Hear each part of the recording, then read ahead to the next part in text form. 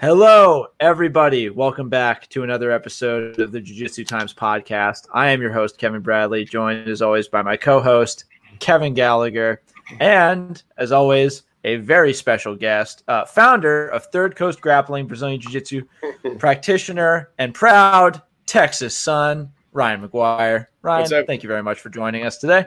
You look like a Texan too, man. Hell of a fucking intro. You just got that Texas look, man. You got that fucking the little beard, the big he's basically saying that in coronavirus that I look like a cow now. That's what he's saying. That's the power of journalism, man. I'm leading you in to say it yourself, so I don't have to be a bad guy. What's up, guys? We just wanted to have Ryan by since Ryan and I actually have a fairly unique relationship in that I was lucky enough to do one of the first articles for like the first Third Coast Grappling event. You did the first article ever written about Third Coast Grappling. Yep. First ever. And I'm like, as I was writing it, I only could think of, I'm going to milk this like super hard later on in life. But appearing somewhat out of nowhere, Third Coast Grappling went from this like really like obscure show in Texas to being one of like the premier places for high level jiu-jitsu. So why don't you tell us a little bit more about the organization? Man, honestly, it was one of those moments where I think a lot of promoters have had in the past where you go to an event and you're looking around, you're seeing people falling asleep, you're just seeing different stuff that you're like, man, I can do this, but most people think I can do this and I can do it better. Some of them can, they try, they do it, and then they fall. But I was like, you know what, I can do this. It's not that I just don't have like a set of skills. Like I used to run music production. I used to do all kinds of different stuff on that side.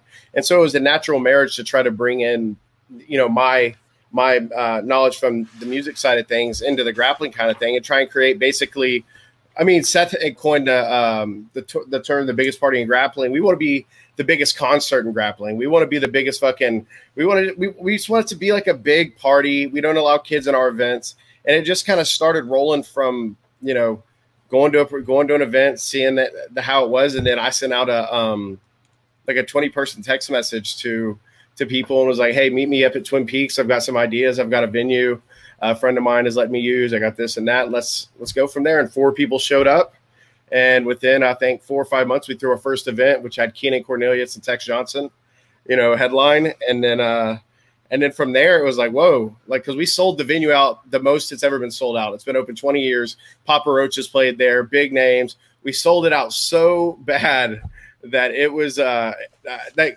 people were just like, holy shit. Like, it was terrible for people that bought tickets. They were jammed in there. They couldn't see. But from like a promotional aspect, it's like we oversold. We knew we had something.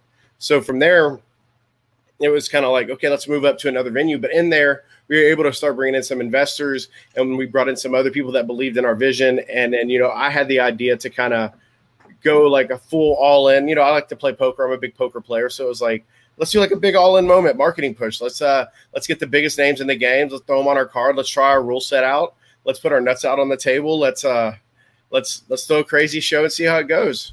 And it lasted till 2 a.m. It was way too long.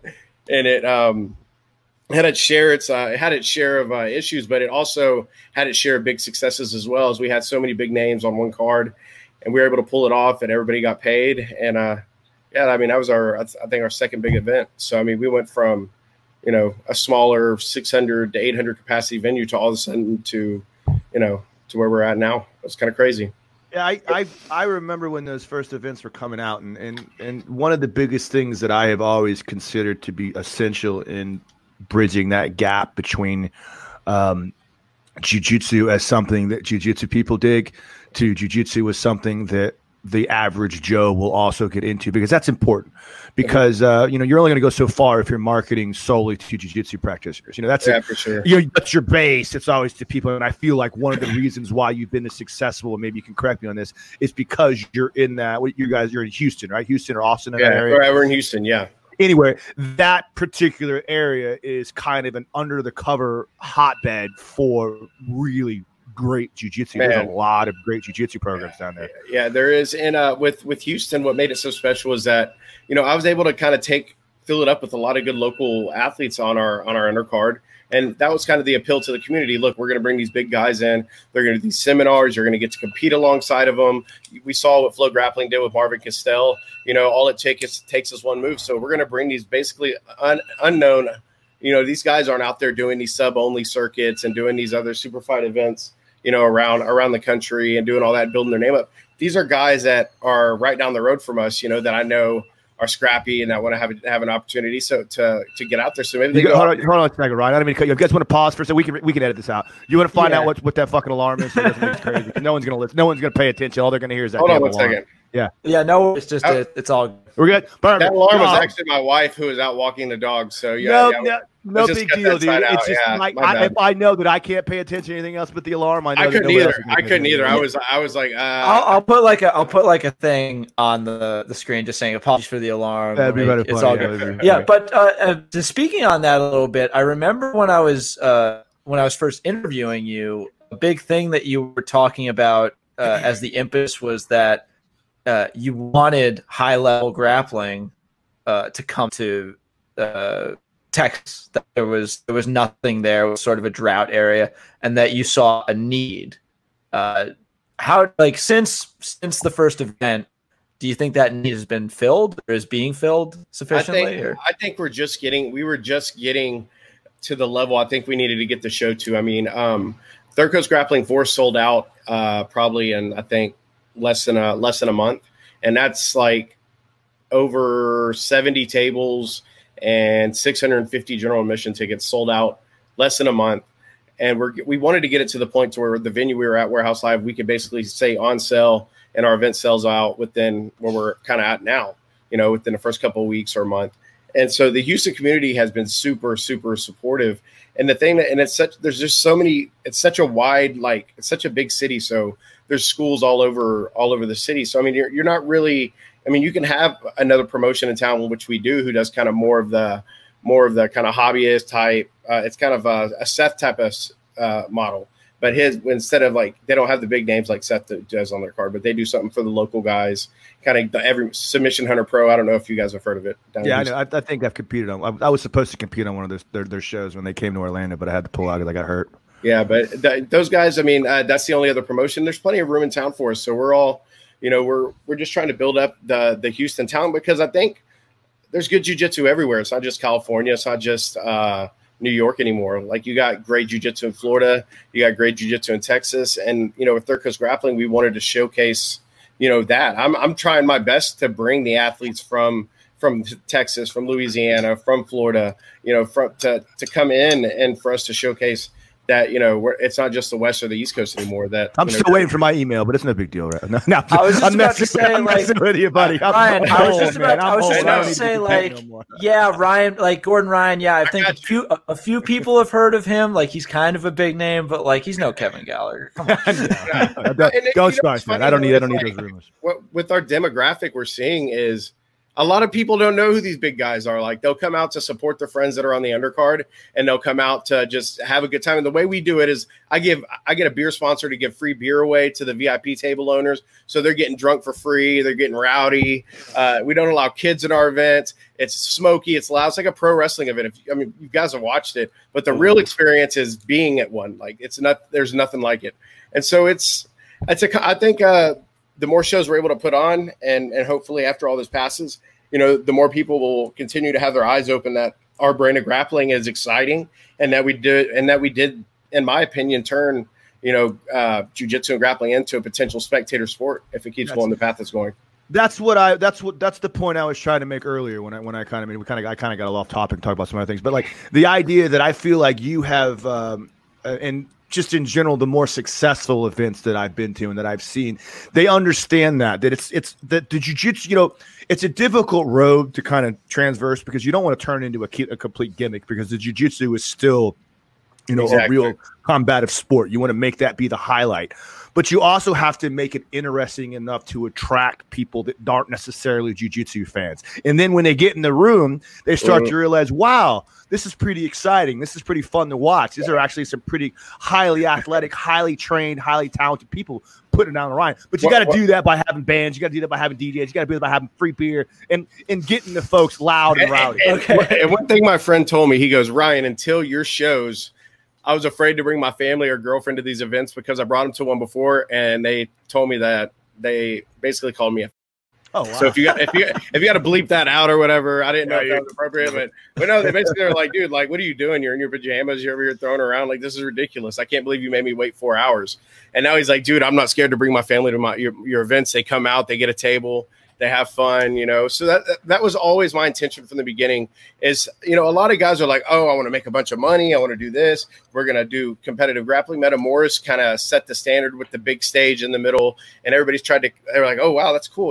Like 360 views and all that. But ours is like, we're looking past just, most concert venues are set up for the best spectator experience possible.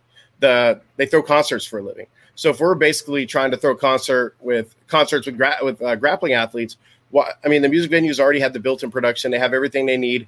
We bring in, I guarantee you, half the amount of production cost for our events that other events are having to do. We do all of our own streaming, all of our own stuff, it's been costly our first year in the game, and we've lost our ass in some instances, and But at the end of the day, we're good now, and we're ready to keep moving forward. Let's talk a little bit about your own streaming, because that's something that's interesting. Because like I in my opinion, you guys were the first organization to really try to pull away from the stranglehold that Flow Grappling has on everything. And that's neither wrong nor right. And I'm not trying to knock Flow Grappling. I'm just saying that like I haven't renewed my membership because I'm not paying another $144, right? Particularly right now to watch matches. How do you feel like you've been able to conquer that demon? And do you have any advice for other shows that might be able to work with? Might be working with that. Well, we're still with Flow Grappling. But no, I'll give you some insight. I mean, we were signed with them. We went through some pretty intense litigation through the summer over what we believe we weren't. I mean, I can't go too many details about it. There's a lot of confidentiality stuff that went on, but I was in there with them, just me and my attorney facing down their $1 million lawyers, and Neil wheeling a deal. And I went back and forth to Austin multiple times. It was an experience, but at the end of the day, we got what we wanted. They got what they wanted, and we're pretty happy for the most part on the other side of the relationship. I mean, they have some really good people over there that we get along with. There's some people over there we don't get along with, but that's in life anyway. The one thing I have issue with Flow Grappling, this is the one major issue that I have with is the fact that they now have ownership of all content. And I say that in regards to, me as myself that's trying to market myself in one way or another to sell DVDs or to get private lessons or whatever the hell I have to do to market myself, because you got to market yourself. That's the name of the game. It's you as a promoter know that when someone says, hey, I want to be on your show, probably the first or third thing you're going to do is go to their Instagram page, find out how many likes they have, how many followers they have, how many people are interested in them, because young fighters don't necessarily get that. No, not at all. You want to come in and say, hey, I want to get paid this, X, Y, and Z. And you as a promoter, like, okay, well, cool. Tell me what you're going to do to make sure that I recoup that investment in you in one way or another. The main way you do that is through your multimedia, your Facebook, your Instagram, and all the other shit. Well, like with like Flow Grappling, like you were saying about the content, that's why us as an organization, I took the initiative and I was like, guys, we got to develop our own content. We got to do our own podcasts. We got to do our own highlight shows. We got to do our own countdown shows. We got to do all that stuff. So I, commissioned a team of people. You guys probably know him. He does the Alexander Marketing. He does the what's it called, the Rear Naked Radio, I think so. Oh yeah, those guys. Yeah, we just had Drew on. A previous episode. So, Drew Weatherhead. Drew is awesome. No, not Drew Weatherhead. Those guys are awesome, but no, that's Rear Naked Radio. Yeah, this is God damn it! Why can't I remember the? Is it something black belts, 3 black belts, or something like that? No, I was just on the damn podcast. I feel like an asshole for not doing this. I know. Don't worry about it. Because they're the greatest. They were the greatest. They were awesome. was one of the best ones I've been on. We're talking about our podcast now. Yeah, like Ryan, Jiu-Jitsu Radio. Sorry, Jiu-Jitsu Radio. Jiu-Jitsu Radio. Okay, shout out to Jiu-Jitsu Radio. Sorry guys. Mad love to everybody out there. We're trying to. But no, like I found the importance early on when we were getting kind of geared up to get out of our first Flow contract and go into our own subscription service. We were starting to get our own content developed, our own people. Everything that you see that's out there is from us. I mean, Flow Grappling, they'll do their build up usually about 2 weeks before the event because their marketing goals and our marketing goals are completely different. Mine's to sell tickets, sell my event out, and create general awareness from a certain time to a certain time. Whereas their goals are to get viewers to watch the show, which as an ADD nation, they think anything longer than 2 weeks away, it's kind of going to be overkill unless it's like an ADCC or Worlds or something like that. So they pace their marketing. It's just two different marketing goals. So early on, I was like, man, what the fuck? Why aren't you guys giving us any love? Like I'm having to do all this other different stuff, and you guys, and then they explained why they do it. It makes a lot of sense. So that's an interesting business model in life in general. The more you diversify yourself, you're not necessarily dealing with an event, but you're getting your name out there. The more podcasts you have, the more interviews you do, the more freaking magazine articles you've written about you. It's all about building the buzz around the right magazine articles written about you, man. My God. All exposure is good exposure. All press is good press. All press is good press. It is what it is. But that was definitely a first time experience for me because my experience with Jiu-Jitsu media for the most part has been 1,000,000% positive. Like with Jiu-Jitsu Times, with Kevin from the beginning, and then me and Avery have a good friendship. And then Kit, I know him very well. My professor Dracolino, Homelos, his professors. Kit's a black belt under Homelos, so we have like the whole lineage. So I have a lot of love for you guys, and I've always tried to do that. But not everybody is like you guys. There's a lot of guys that are just. They're not journalists. And honestly, I've heard that the Jiu-Jitsu Radio guys are kind of lame. No. No. I'm just kidding. I'm just kidding. Knock on them in one show. We should know. I'm just trying to get enemies. But you were actually just saying, just to go off what you were saying about exposure to the Jiu-Jitsu media. Your event took off really fast, and the Jiu-Jitsu media responded to that very positively. I think after. Meta Morris and even more recent duds, we like seeing something succeed well and bring a sort of legitimacy to the sport. What about the athletes? How did they dealing with talent, dealing with competitors? Was there a lot of initial interest and has that kept building as you've kept doing events? Of course it keeps building event to event, but in the beginning, we had to overpay. I didn't know what these guys cost, I didn't know that, because the markets are so inflated. You got Russian warlords paying guys $20,000, and then you got these guys from Abu Dhabi that are paying $50,000, and then you got little podunk Billy down the street paying them $3,000. So there's no market. So you got to find, I guess, different things that motivate them. Hey, you know what? I'll set up a seminar for you here while you're in town in Houston. You've never done one before, so we'll offset the cost of your purse that way. Or some of these guys are just stuck on it, it's $10,000 or bust, or it's this or bust, and Brazilians are gangsters when they're trying to negotiate. They're so gangster about their negotiations that even after you sign the contract, they want to keep negotiating. Right. So they're great people. It's not I'm not hating on them or anything. I'm just saying those guys are the ultimate businessmen. They're always hustling. They're always trying to get their money, and it's kind of different than the American athlete, where the American athlete is almost afraid to ask to be paid to do a service. It's just a weird kind of dynamic to deal with, I've noticed. I think a big reason that comes from that is because when you talk about these events in Dubai and in the UK and some of the other countries that are put on by these rich investors, is the fact that they don't care about making money. They're just doing it they're doing it for the pure love of jiu-jitsu. You look at the ADCC. I talked to someone on the inside of the ADCC. I won't mention his name because he asked me not to mention his name, but an anonymous source. But he says yearly the ADCC they lose millions and millions of dollars, but the Sheik doesn't care because he loves jiu-jitsu. And then traditionally they pay whatever they pay, and they bring him over to the country and they pay him these giant purses to come over and compete in front of all their friends and family because they want to do that because they love jiu-jitsu. But the reality of it is as an entrepreneur, someone that's trying to build a business, you love jiu-jitsu, but you're also trying to I'm sure making a buck isn't out of the equation either. So the competitors and the athletes need to kind of kind of think along those lines. Some money is better than no money. And I think there's like this misconception that grappling promoters are out there to fuck the fighters and to just try and make all this money, and they're going home with this big barrel of money. And I'll be honest with you, man, like I lost $120,000 our first year. Like after it was all said and done and we did our K2 or taxes as a business, we lost $120,000 last year. And personally, I lost a substantial amount of money, but we started winning our last 3 events. So we're doing this stuff. You can't come in here and not have passion for it. You can't come in here and not have balls for it and then try and make a difference. It's such a young industry, and it's so like it's like the Wild West out there that you can you can just get hot and boom, next thing you know, you're the next big thing. You've blown the sport up, just like the UFC did with with the Ultimate Fighter. Like that came out of nowhere. It just takes like Shugyo, like that event Shugyo. Have you seen those guys the way that they do it?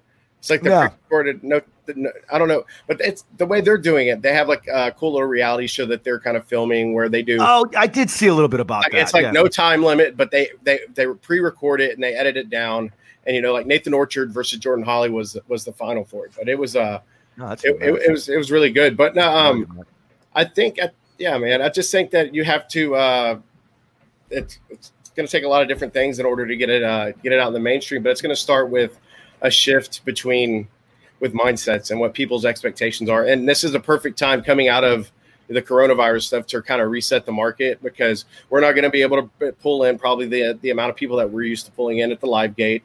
We're not going to, it's just going to be a completely different world. I mean, I'd be surprised if I get a show off before the end of the year. I have one set up for June 13th, but we can get into that for hours and hours. Yeah. And hours. Well, actually just because we were in Ryan, you and I were in contact right as the severity of the outbreak was kind of being known. Keenan had just closed his gym, I think, right around the time we were talking when you were supposed to come on originally. And it was sort of becoming real. It was becoming the monster that it is today. Can you talk about how that unfolded on your end, seeing this outbreak spread from your point of view? Well, my team will tell you I was the most skeptical. Like, no, this is bullshit. We're just going to go on, blah, blah, blah, being the bullheaded guy. I don't want to hear it. And I have people on my team that actually do this for a living. Like one of them is an actual works for the health and public safety and all that. And she's a PhD student in to be an epidemiologist. So we had her, we had city and county officials, and I was trying to take information in from everywhere. I was taking guidance from, what other events were doing around the country, the UAE, JJF. I was looking at, concert festivals. South by Southwest was something I used to play every year, or I used to be a part of every year as a musician or as a show producer. And that was canceled, never been canceled before. And then they come to the Houston Rodeo cancels. And it's just like all these iconic events. And these people, I guarantee you, are listening to people much smarter than me. And I'm guarantee you they paid way more money than I did to get their threat assessment on what was actually going down and the actual PR and overall economic impacts it has if they didn't shut their event down. Yeah, Houston and Texas in that area was traditionally the first area to really buckle down on these closures. I think, if I remember correctly, which is I remember you were the first event because we were gonna interview you on the day that everything broke down, and we had to break away to go deal with all that stuff. And there's been a lot of stuff that was said behind the scenes. A lot of people that were mad, they were angry. I mean, the Substars thing, it just happened. People were like, man, they got stiff there. And then next thing you know, we're sitting here talking about canceling an event or just keeping it to Texas only. And people are already skeptical. All I wanted to do was limit people flying into my damn state from California, New York, overseas. And then people started kind of interpreting it as, oh, well, you're just trying to screw the guys over and save money and do this. Like, we were going to make money with the original card. When we scaled it down to a Texas only card, we were going to lose our fucking asses just to put a show on. So I think there's a very big disconnect between people that don't do this for a living or that don't know the industry to people that actually do this for a living. This isn't like my second or third show. I've done 7 shows. I've done a kids event. Like I have a diverse roster of very successful shows and mostly sold out shows under my vest. And we're not doing it with rich investors, and we're not doing it with, we did it with ingenuity and just for the love of jiu-jitsu, man. It was just 3 guys and a gal that sat down and said, let's see what we can do. I think it's an interesting perspective coming from someone that's an actual business owner to chime in on that as well too, because as a business owner, just like you said before, it's like, well, I mean, like we're going full. I mean, until the government officials tell me that I have to shut down, we're doing this thing. Like I get everything that's involved, but we've got money on the line. People are expecting to get paid, and not just myself, the athletes that are coming in to compete. They've trained. Like, so until someone tells me to shut down, I'm going to keep going full bore ahead. Not to hear you change that tune, or maybe not change that tune, but at least come to the realization that, hey, if there are other institutions just like the NBA, like Major League Baseball, that are paying way, way, way more money for the information, and they're shutting down and they're losing tons and millions and hundreds of millions of dollars because of it, maybe I should pay attention to that. And also, look, it's kind of like the Burger King effect too. Why do you think there's usually a Burger King right next to McDonald's, right? Because McDonald's already did all the research, the neighborhood research, all the different stuff, the economics. And Burger King says, fuck that. I'm not going to pay for all that. I'm just going to come sit right next to it. And if maybe people will choose Burger King one day, maybe some people will choose McDonald's. Yeah. So it's like we're using – I have friends that work that are police officers that worked on the coronavirus task force in Houston, and all of them are telling us, limit people traveling in from out of state. If you want to try and make your event work, this is how you're going to do it. We tried to make it work. We kept getting cut down from like 250 people, literally like an hour or two. I think we were on the way to the weigh-ins for the Texas edition card on a conference call when there was some guidance that came down from the Texas State Athletic Commission telling the MMA events, you're off this weekend, you can't do it. And that was the final straw for me. I was like, we're not governed under those guys, but I'm not going to go against all this stuff out there just to put on an event and just in spite, basically. I mean, Fight to Win it canceled. All these other events had canceled finally. How can I come out and be like, hey, rah, coronavirus is so bad, I got to cancel my event and get out of it, and then be the one that still tries to put the show on at the end of the day when it's the most unsafe. It just didn't make sense. And, we made that call literally like on the way to the weigh-ins. We're on the phone. I'm like, hey, guys, we got to pull the plug. So, I mean, how would it have looked if we let it go on? We let the athletes weigh in. They turn their ticket money in. They do all their stuff. And they're like, oh, sorry, guys. Like, it was a tough decision. There were so many moving parts going on, and it was changing daily. And rather than risk having all those high-level athletes, the Gordon Ryans and all them in Houston for fight week, like we called it the Friday before. And you know what? Honestly, Mo Jocelyn from ADCC, I was talking to him early on before he got mad at me. And he was even like, well, why don't you make your decision now? It'll be better than waiting until Monday. It gives people more time to move things around, which what he meant was move the events to Fight to Win, which is something as soon as I made the call, my first messages were to Seth, like saying, hey, we got these matches. If you can take any of them off our shoulder, blah, blah, blah, blah, blah. I'd appreciate it. And in typical Seth fashion, he's like, fuck that. I don't want those matches. I'd rather have orange belts. And, he's doing his whole thing. He's like, I don't want, they're not my matches. He's like, and it was cool. I respected it. But then the matches still end up out there because it was the only event to go to. Mo and Seth are cool. They threw ADCC together. Yes. And Mo can be pretty convincing. So I'm sure he was like, hey, Seth, let's make these matches happen. And then their event got canceled. And then we canceled ours. Yeah. And here the fuck we are. People are still salty on both sides a little bit, but whatever. Time heals all wounds.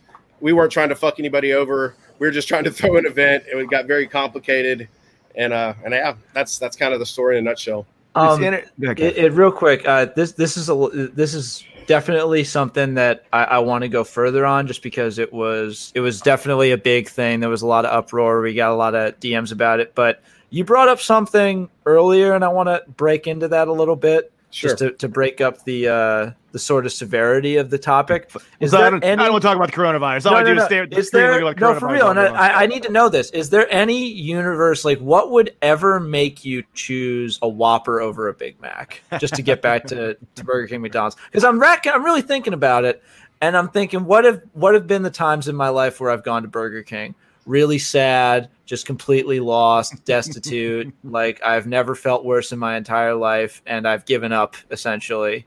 And then that burger sort of like it did for Robert Downey Jr. that one time when he had a Burger King burger and said it was so horrible it convinced him to get sober. I didn't say they were good burgers. I'm just saying that was a model they were following with their cheap. Oh, definitely. I'm just thinking, wow, Burger King. That's just not a good time. I've heard that same analogy with Starbucks. So you and Starbucks is the same thing. Yeah, Starbucks. Yeah, like you want to buy a house, you go where there's a Starbucks at because that's where they put the money. Or like Walmart does it. Walmart does the same thing too. If you want to open up an HEB or a grocery store, usually there's a Target within a mile of a Walmart.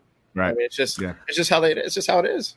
Let's talk a little bit. Kev, you got something? Go ahead. If you're comfortable with it, I actually have Mo's the infamous Instagram story that he posted with regards to you. And I was wondering, since you're here and you seem comfortable, would you want to go over it a little bit and kind of clue us into where he could be coming from? Man, to be honest with you, I don't want to start any more stuff with that guy because there was a lot of stuff that went on behind the scenes, and that we've kept it classy. I'm not gonna air our grievances publicly. There's definitely sometimes a nefarious underlying tone with those guys. It just doesn't make the headlines as much. Here's the deal, and you don't have to cut this out. Yep. My dealings with Mo was he was a fan. He came out to our Third Coast Grappling 3 show for Gordon. He loved it. Told me it was probably one. I mean, I can't remember what he said, but probably one of the best grappling shows he's ever seen or been to or attended.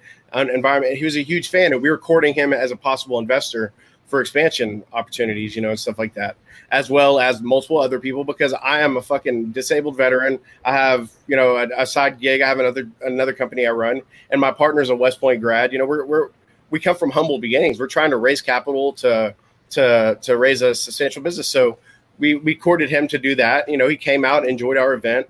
Everything went well. And we were well into the booking for 3CG4 when he approached me and was like, hey, I got Ethan, I got Oliver, and I got, who's that other guy? Mike Perez. And he's like, I got these guys and I want to, is there any room on your card for them? And I'm like, nah, man, like, we're full, budget's full. And he's like, all right, I'll pay for him. And all of our conversations were on Instagram or Instagram voice, and it was all back and forth, and stuff just got confused. I'm dealing with at any point, if I have a qualifiers event I'm booking, if I have a numbered event I'm booking, and a kids event I was booking, which I was doing all 3, I have over 120 athletes and people plus their teams that I'm dealing with on any given basis. And to be doing business in Instagram and WhatsApp and all that stuff, it's very hard to keep track of, and things get crossed, I mean, he got upset about, he came on just solely as a sponsor. That was his involvement. And so we talked about those guys. I went out and found the matches. I kicked them to him. We kicked them back and forth. We confirmed him, and that was that. And then, we got down to closer to the event, and I was trying to clarify the terms of what the pay was, what this was, and just try and sort it out because I'd been dealing with some other stuff, outside of business. There was some personal stuff. And my focus wasn't as 100% as it should have been because day to day, I mean, it looks like a big deal, but I'm the one running things mostly day to day. I have people that come on closer to the events, and sometimes, things fall through the cracks. And I think that's what happened with Mo and with those fights and with the misunderstanding that came on with that. But I hold no ill will to those guys. They can say what they want. They can trash me. They can say whatever they want to do. I don't care. I mean, I find it difficult to swallow that they would be that kind of animosity. Again, I don't know anything from anything. I honestly, this is the first I've heard that there was beef between you and Mo. I didn't know anything about that. Mm-hmm. I find it difficult to believe that people in the industry of jiu-jitsu would be that cutthroat against one another because, there are opportunities where you should be. We don't have to talk about. We have to get into it unless you don't want to. But we could talk about the Substars event that went down in Miami and the disaster that turned into.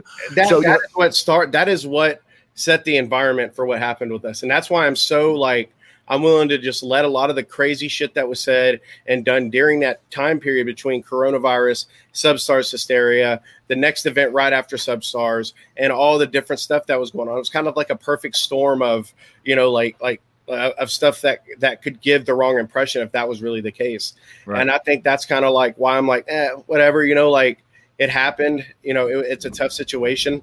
Our company lost a lot of money, but we did pay back all travel expenses to all the athletes. And we even went above and beyond. And I paid Patrick Gaudio $1,000 cash out of my own pocket, right, as part of his camp expenses. It wasn't what his manager wanted it. He said, "Oh, I want 30%." I told him he's fucking crazy.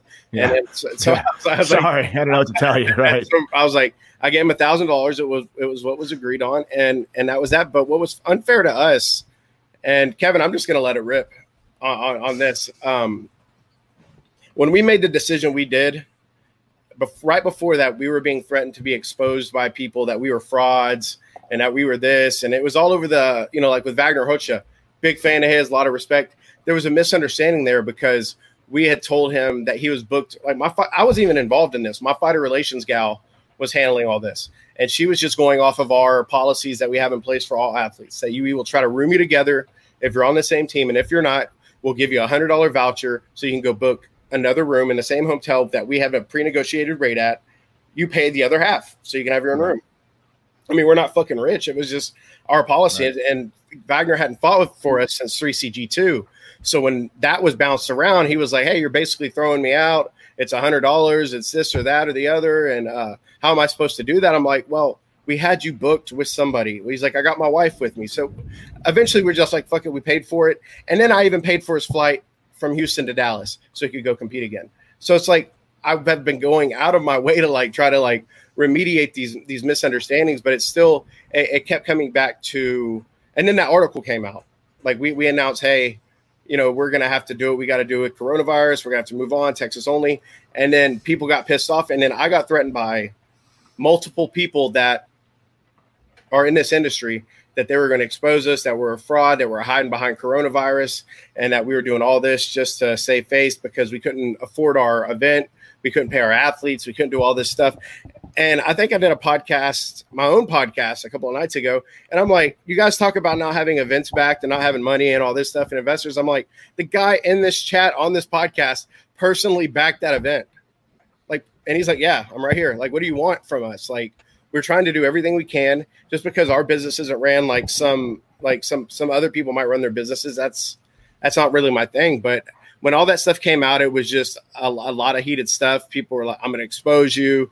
You're trying to fuck the fighters over." And I think Mo being mixed up in it, with the Wagner Hotel stuff, him getting thrown in a group message like that, and then an attempt that his reputation might get marred or something, I think is what set him off. And then after me and Seth kind of made our piece, he reached out to me and apologized and was like, "Hey man, I'm sorry that stuff got out of hand. This coronavirus stuff's more serious, blase. Well, I make a post because on Reddit, people are tearing into us and all this stuff. It was just ridiculous off of a post that Mo had, or somebody had made, that person who wrote the article made on Reddit. So it was just all this crazy stuff back and forth. And I made a post on Instagram that basically said, I don't even remember what it said, to be honest with you, but it was something that was perceived as us taking a shot at Seth or somebody like that, when literally just 12 hours prior, me and him had made a beef. It had nothing to do with him. And it was just people sticking their nose in business that they shouldn't be sticking their nose in. Yeah, I mean, I think that, the grand scheme of what you're talking about is that, the circumstances surrounding the cancelization, because during that period of time, as a community, as a country, we really didn't know what the hell was going on. We had, it goes back to the just like you said, you went from literally day to day, hour to hour changes in what you could have done to put on the promotion. So every time you would try to put something together to salvage it, the state would come back and say, "Hey, no, sorry, we can't do that because X, Y, Z." So, I mean, I think that I personally hope that, since that time, as we've watched how things have continued to unfold, and again, in the beginning stages, nobody knew what the hell was going on. All of a sudden, I can't go to work. I'm locked out of my house. All these things started to happen in real time. I hope that people can go back and realize that, hey, there was no nefarious scheme here. The world came to an end. We all had. Real quick, it's not just individuals making choices. We the media coverage from all sides of the political spectrum was telling us that this is a bad flu. It's not going to mean anything. And they were even saying, you really need to worry about the flu. And cut to now, it is the greatest pandemic, hopefully, that any of us will ever live through. No, and it went from 200 and something deaths. Now it's down to projected 60 in less than the seasonal flu. What got me the most upset now is that we made our jump on it. And now it looks like possibly it's going to be exponentially less worse. And thank God for that. Right. But it's looking like the government may have knee-jerked a little bit on the whole response. Yeah. I'm just glad. And again, I'm so over trying to die. Just like Kevin said, I'm so over trying to dissect what happened because I'm kind of in that court myself too. I believe in the beginning stages, it's pretty clear that everyone was concerned mildly, but not really to the point of like, oh my God, the world's going to end. And then all of a sudden we realized, oh shit, the world might end. We better get this shit under control. And then it just happened. So like, I'm just over trying to figure out what happened, trying to figure out where things are going. And I'm glad to see that it seems like we are progressing in a positive manner to continue to eventually get back to our ordinary lives, and hopefully life continues to go. I have a sort of I have a sort of loose idea or sort of theory or hypothesis on how, like, why emotions could have run so high so quickly with regards to, 3CG had like all the stuff happening right after Substars famously shit the bed even bigger than Metamoris did. And Kevin Ryan, if you want to hear this and tell me if you think there's anything to what I'm saying. Yeah, go for it. Yeah. I feel like everybody that loves this sport feels like they need to take it upon themselves to make a mission out of it, to make a crusade out of it. So whenever they see something like Substars, like Metamoris, when they see things like abuses of power, just because this is a very niche market. If we don't fervently care about it a lot all the time, no one else is going to. The guys that do it, something like the stat that gets thrown around is like 90% of people that watch jiu-jitsu or grappling events also practice it. It's not like MMA where it's like that got that wide appeal. And you have like the people like the guys at Substars tried to throw in like a lot of gimmicks. Like they had the whole sumo wrestler fight. They had the kabuki dancers and the samurai warriors. Anthony Johnson in a damn diaper. Like he just kept messing with it. Crazier and crazier as the night went on. It was insane. It was I watched it. I was like, holy shit! I was there. Yeah, it was insane. I'm a casual sumo fan, like to the point where I kind of understand the rules, but that announcer needs to never announce another thing for the rest of his life. It went on and on. The more he talked, the more I wanted to tear all the skin off of my body. There were points where I had to mute it. It was pretty bad, but I don't want to kick those guys in the nuts. But Kevin, like with the Substars, the post Substar stuff, coupled with me trying to raise funds for my business, and I've got messages dating 6 months back. So we're trying to raise funds for this expansion because we were getting ready to go on the road. We were going to go to the East Coast and do a show in your town in Jersey. We were going to go to California. We were going to go to Florida. We were going to go to Dallas. We were going to take our show on the road and our brand of jiu-jitsu. And to do that, you need money. And I'm not fucking rich. And neither is my partner. And people were needling us like, oh, Third Coast Grappling's poor. Like, okay.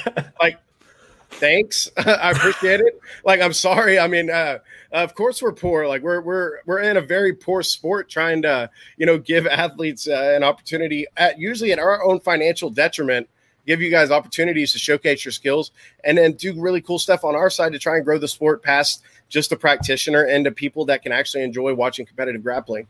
And to be honest, I'm really jaded by it now. I mean, I just over the past month or two, it's like I've questioned if I even wanted to do this anymore, if I even wanted to even waste my time with it, because with some of the people it doesn't matter anymore. Like you can do all these great things.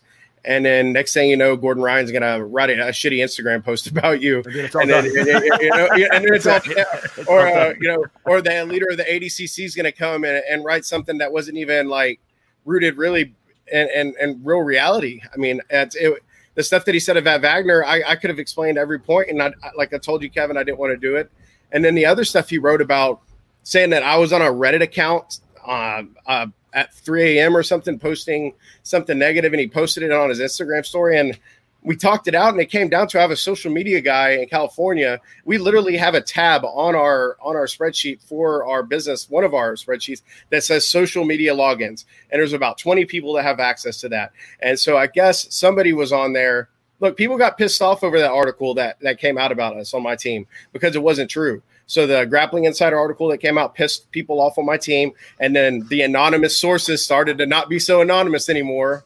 And, we started finding out who was behind it and who did this and who did that. And people, I can't control what my people do. But apparently somebody was supposed to be on a burner account of their own, got on there and said a bunch of shit. And the guy wasn't even with us for 2 or 3 weeks. He was just somebody that was coming on to help me with Reddit, get me involved with that, how to do AMAs and how to get more engagement on our posts and how to do more stuff for that.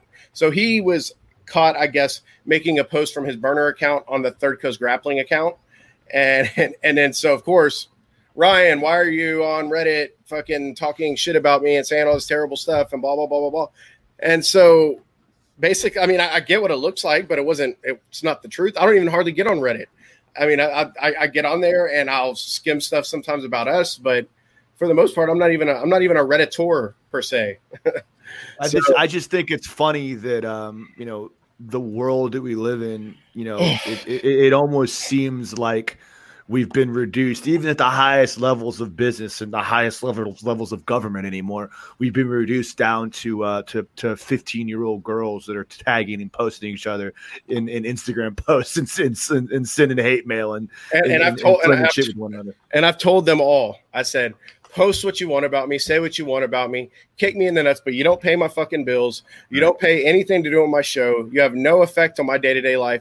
Yeah, you can go out there, slander me, run me through the mud, say about all this slanderous shit, but you know what? I've got a team of attorneys. I went to war with Flow Grappling. Like, I don't give a fuck who you are. Like, if you're going to come at me and you're going to make libelous statements and you're going to come and you're going to try and hurt my business, I'm just going to call my attorney. Like, why am I going to get on the internet and get on air and go back and forth with you and tear each other down and say a bunch of ridiculous shit to each other that doesn't even matter? Like, people read that stuff. Like, our least engaged post on social media is BJJ promoter drama.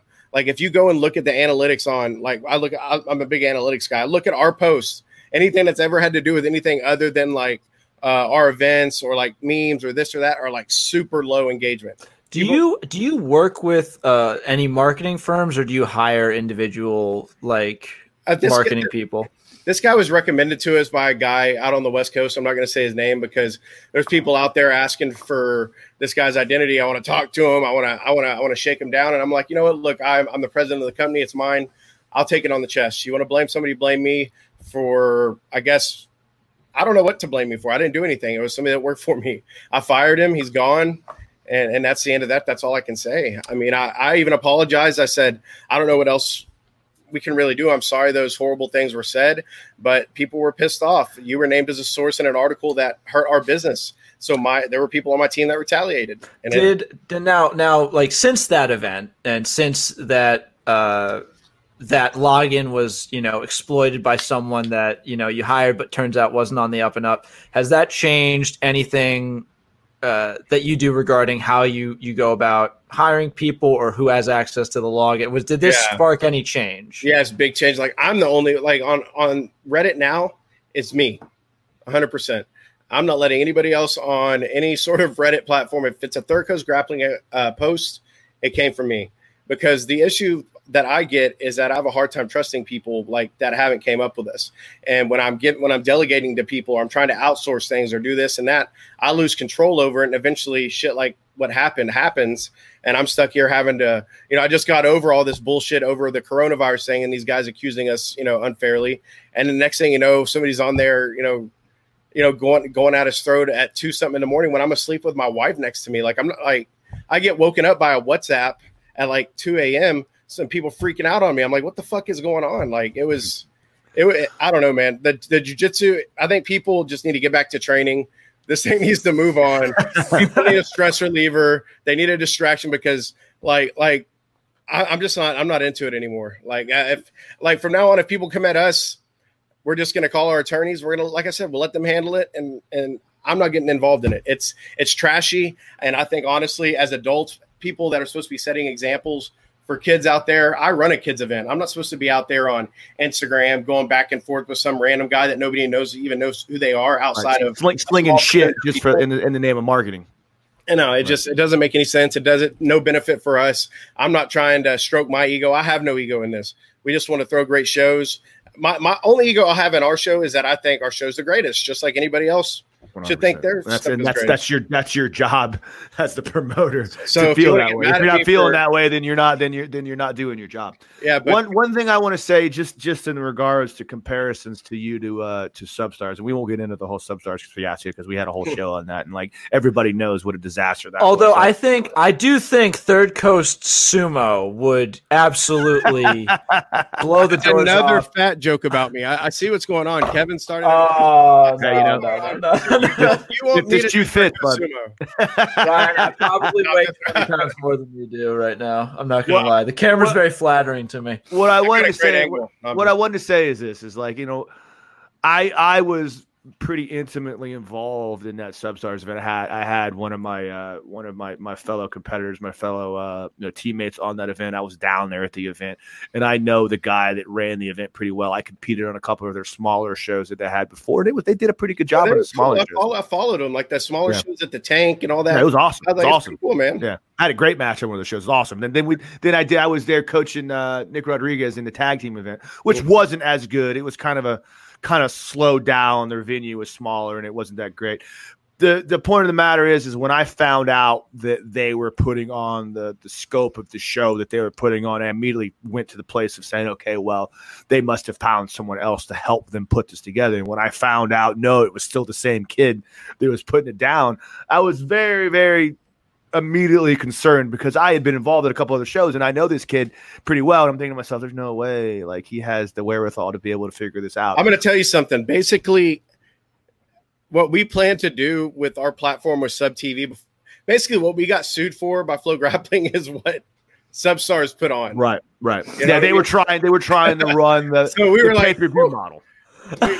Bullet there. Yeah, and I mean, it's funny you say that because we had Josh LeDuc on. He's one of my dogs. We had him on talking about the same exact thing, and he used your name as a reference. He said, this guy, because Josh LeDuc did the pay-per-view for them because they called him in at the last second because they had nobody. He's like, hey, Josh, how do you want to come run our cameras and stuff for him? Josh's like, sure.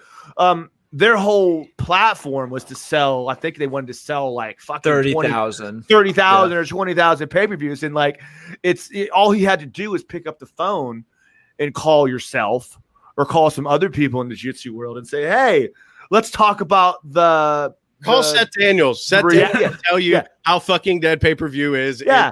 And I wanted to be like, fuck you, Seth. I'm going to show you that it can be done when we were in that process to, do that because spite motivation is big. So like when we were in that period where we were going, I'm be like, I'm going to show I can make it work, but I'm going to make a statement. If it was us instead of Substars, our model instead of theirs, I think we could have got the big buys. I think we could have marketed it correctly, and I think we could have done it right.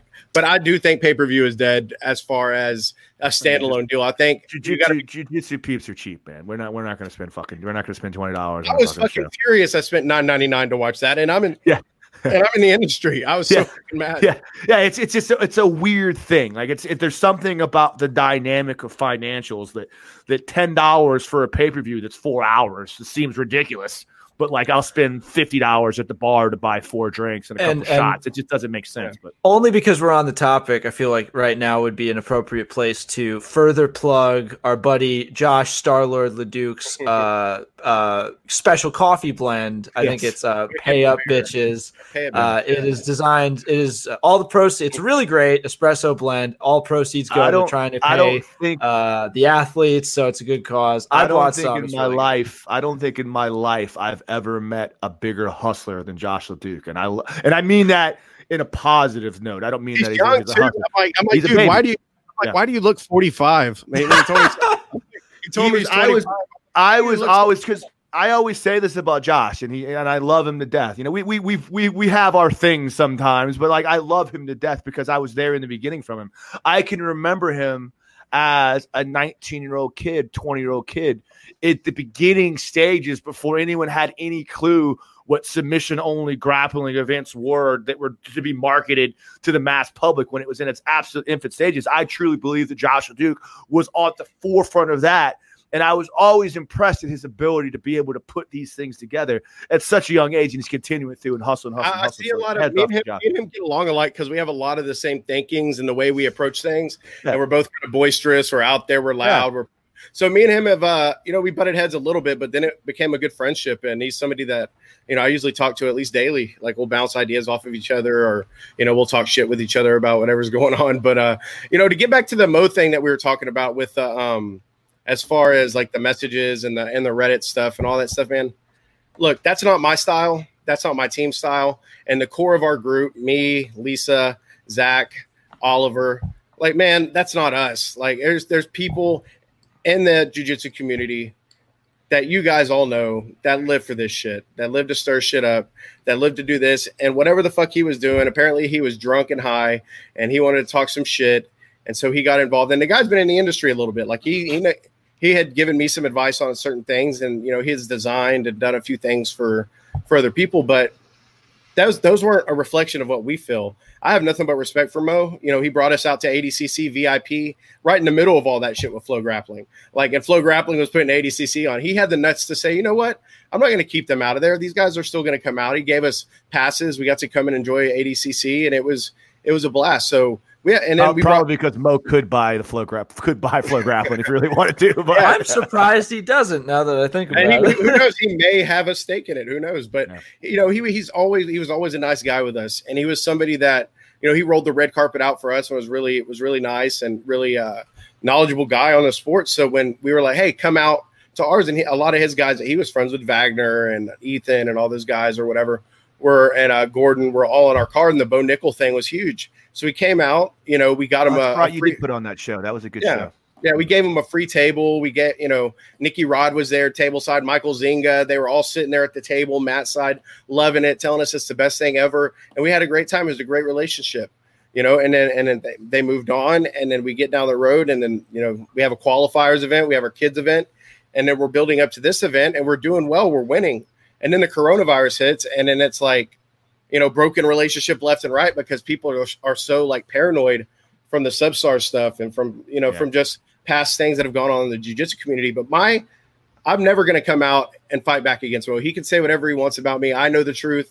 I've put the truth out on Reddit. I've put the truth out on our AMA on Reddit. I've put it out on multiple podcasts. I put it out on this podcast. Our intentions never were to fuck anybody over. We have nothing but respect for Mo. Seth, I have nothing but respect for that guy. And we just want to move past it and move on and get back to throwing shows whenever we can. All this other drama and bullshit between people and flexing. I mean, if that makes you feel good about yourself, go for it. But it's not really my game. I don't got to flex. I mean, I'll go on record right now, and I'll just say this, just to say it, because I don't know all the dynamics of what happened. I don't know what their beef is. I don't know what their gripes is. But like yourself and your promotion being compared in any way, shape, or form to Substars is just completely wrong. And I feel that you're the victim of the circumstances of the hoopla that was following around the Substars event, and then the unfortunate circumstances of the coronavirus that immediately tried to put you in that same discussion. And it's just, believe me, I was very, very firsthand involved in the calamity that was the Substars, and I know the business model that you have, and it's damn sure nothing. And like even our business model, like it was very heavily reliant on investors and sponsors and stuff like that, because to get these big guys, some of these big guys are wanting 10 grand, 15 grand, 20 grand to compete. And to the most that I can generate, say at my music venue ballpark for tickets is like 40 to 50K I'll get for a sellout. And then on top of that, my licensing fee from Flow, which is very generous, I add that on top. And then I add in sponsors here and there, and we make an event work. But that is not a sustainable model. We weren't going after it to try and like make an event that's going to make me a bunch of money. We all have other means to make our money. Ours was to do something cool for jiu-jitsu, try our model out. Our rule set was different. The way we approached the sport was different. We made matches we thought fans wanted to see, and we tried to just do something different. And if it caught fire and it started making a bunch of money, then we can make some money, and we keep throwing big events and we keep moving on. But none of us have taken a fucking cent from Third Coast Grappling. That's what I'm getting at. Like, it's a labor of love. Let me ask. That's what it is. Go ahead, Kev. Go ahead. No, I just wanted to say that. Let me ask one more question, and maybe we can get running, because I know we've been going for an hour now. It's you're good, man. I've got time. Let me ask you one question real quick, and this might be my final question. Maybe we can keep going if you want to talk, but this is something I want to get to before I forget about it. Mm-hmm. So I'm big on, just like you said, I love jiu-jitsu, and I love the sport of jiu-jitsu, and I really, truly, in my heart of hearts, believe that jiu-jitsu in and of itself is sustainable enough to entertain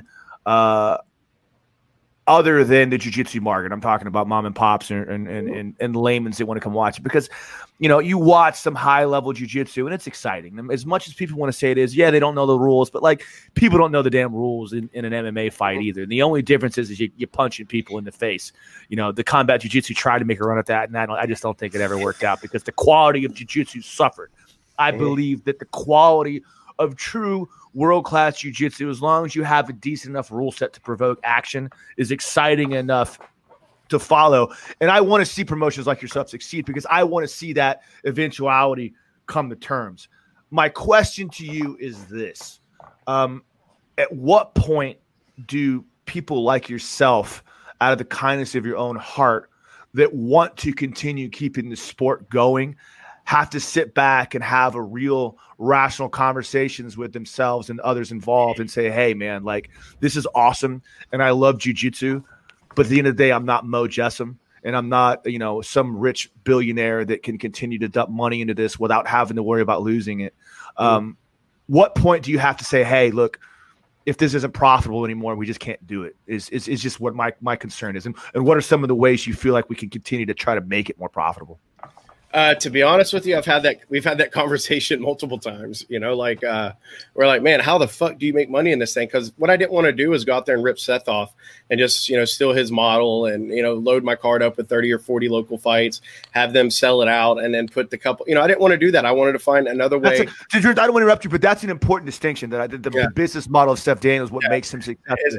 He's able to do that. He's not making any money off of fucking Wagner Rocha and the big, he does that because he loves jiu-jitsu. He makes money off of he's doing it for flow. Like he makes his money off the city, the jiu-jitsu communities. He's not making the money off flow grappling for having Wagner Rocha and this and that. That's for those guys, for the jiu-jitsu nerds that subscribe to flow, that want to watch that keep people tuning in. But his model is sustainable. He does such a big volume that he can earn a little or he can lose maybe at one show, but then make it up and kill it the next show. He has that ability. And what we were trying to develop, and we're still trying to develop, is our ability to fly in or take a trailer into a city, into a music venue, throw our mats on the floor, get our production set up, and then replicate our shows in and around the country or in and around the world like we were going to do with Grapple Fest. But I think to get down to sustainability, it's going to take, that's something that we struggled with from day one, overpaying fighters, just not know. It's just going to take now negotiations, and it's going to take looking at fighters' values at an overall picture. And I think what we're going to go to is probably a flat based payment structure for colored belts. So brown and below, this is what you're going to get. If you get your submission and regulation, you'll get this. And I don't care if you're the best brown belt in the world, that's what you're going to get. Right. And then our black belts and some of our bigger names and stuff will negotiate around that. But I think to get there, that you have to basically be able to generate enough revenue from your licensing fees and your live gate in order to, make some money for the business, pay the athletes, and go on down the road. That's basically the basic math equation you got to make right there. I mean, is make more than you're losing.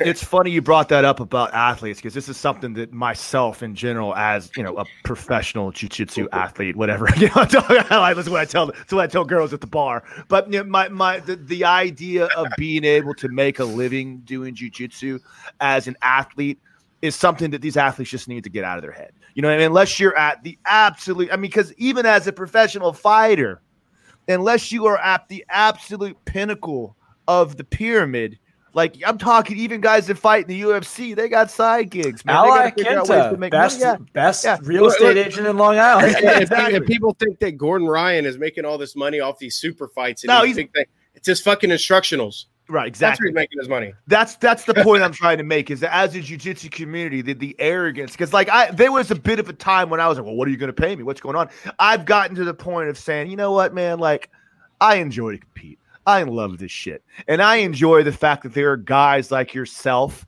that give me a platform to be able to do that. So I can say, hey, look, man, I've done some pretty cool shit, man. I got to be on Flow Grappling. I got to be on, on Fight Pass. I got to do some things like that. And until the jiu-jitsu community and the jiu-jitsu fucking competitors get off their own asses and get out of their own fucking heads and start to quit demanding these ridiculous fucking prices, it's going to be a detriment to jiu-jitsu as a whole. Because putting yourself out there in a big show like that makes you marketable. Now, if you got a little hustle, you can make money doing other shit. What we're just gonna start doing, man, is just saying no more. Like I said, I had to say yes a lot in the beginning because we were trying to get our foot in the door. Nobody knew who we were. We were gonna have to overpay a little bit to get these guys to trust us. We're gonna have to do certain things in order just to be able to get into a market that is kind of like insulated by 3 or 4 people that have been doing it for 10 or 20 years. So trying to break into this market is very hard, and you catch a lot of resistance from a lot of different angles. Like there's people. I've never have experienced anything like this in my life, and I've been to combat. I've fought overseas in a war, and I've never seen anything as crazy. And just from like my degrees in social work, I did a lot of psychology classes. I've never seen anything like just more of like just like the biggest like sociology experience than jiu-jitsu super fight events or trying to organize them. It's unreal, just the stuff that you observe. But we've made our mistakes. We're not perfect. We fucked up. We're new. It's like our white belt year as a promoter, but we had a big surge because basically that's what we wanted. We wanted to hack the market. And so we had a lot of big growth, and now we have some catching up to do to that growth and to formalize it. And that's what we're doing during all this downtime. Do I have your permission to just name this episode "Don't Mess with Texas"? I'm really tempted to do that. Go for it, baby. Let's go. Well, okay. Just my final to sort of bookend my questions. You know, we've talked a lot about what like the beginnings were like, current events, and now there's a very unknown future. But you're a very forward-thinking guy. You've definitely put a lot of at least some amount of thought into what's next. Tell us what the next 7 to 8 months look like for Third Coast as far as you know right now. Well, right now we're looking at June 13th. I mean, that's 2 months away. Probably not going to happen, but our governor is supposed to be easing restrictions on a few things so where we can start having people get back together again a little bit. And if that's the case, we're going to make a run at the streaming thing, the spectators thing, or, you know, small size grappling events to get these guys, you know, some money. I had some ideas. I did this with some of my musicians friends. Like I don't do campsites or anything. I think, you know, but I'm not a campsite guy. But this is where I got. Thank God. You could do a sumo campsite thing just to bring that back in again, right? But this is where I got the idea from. So look.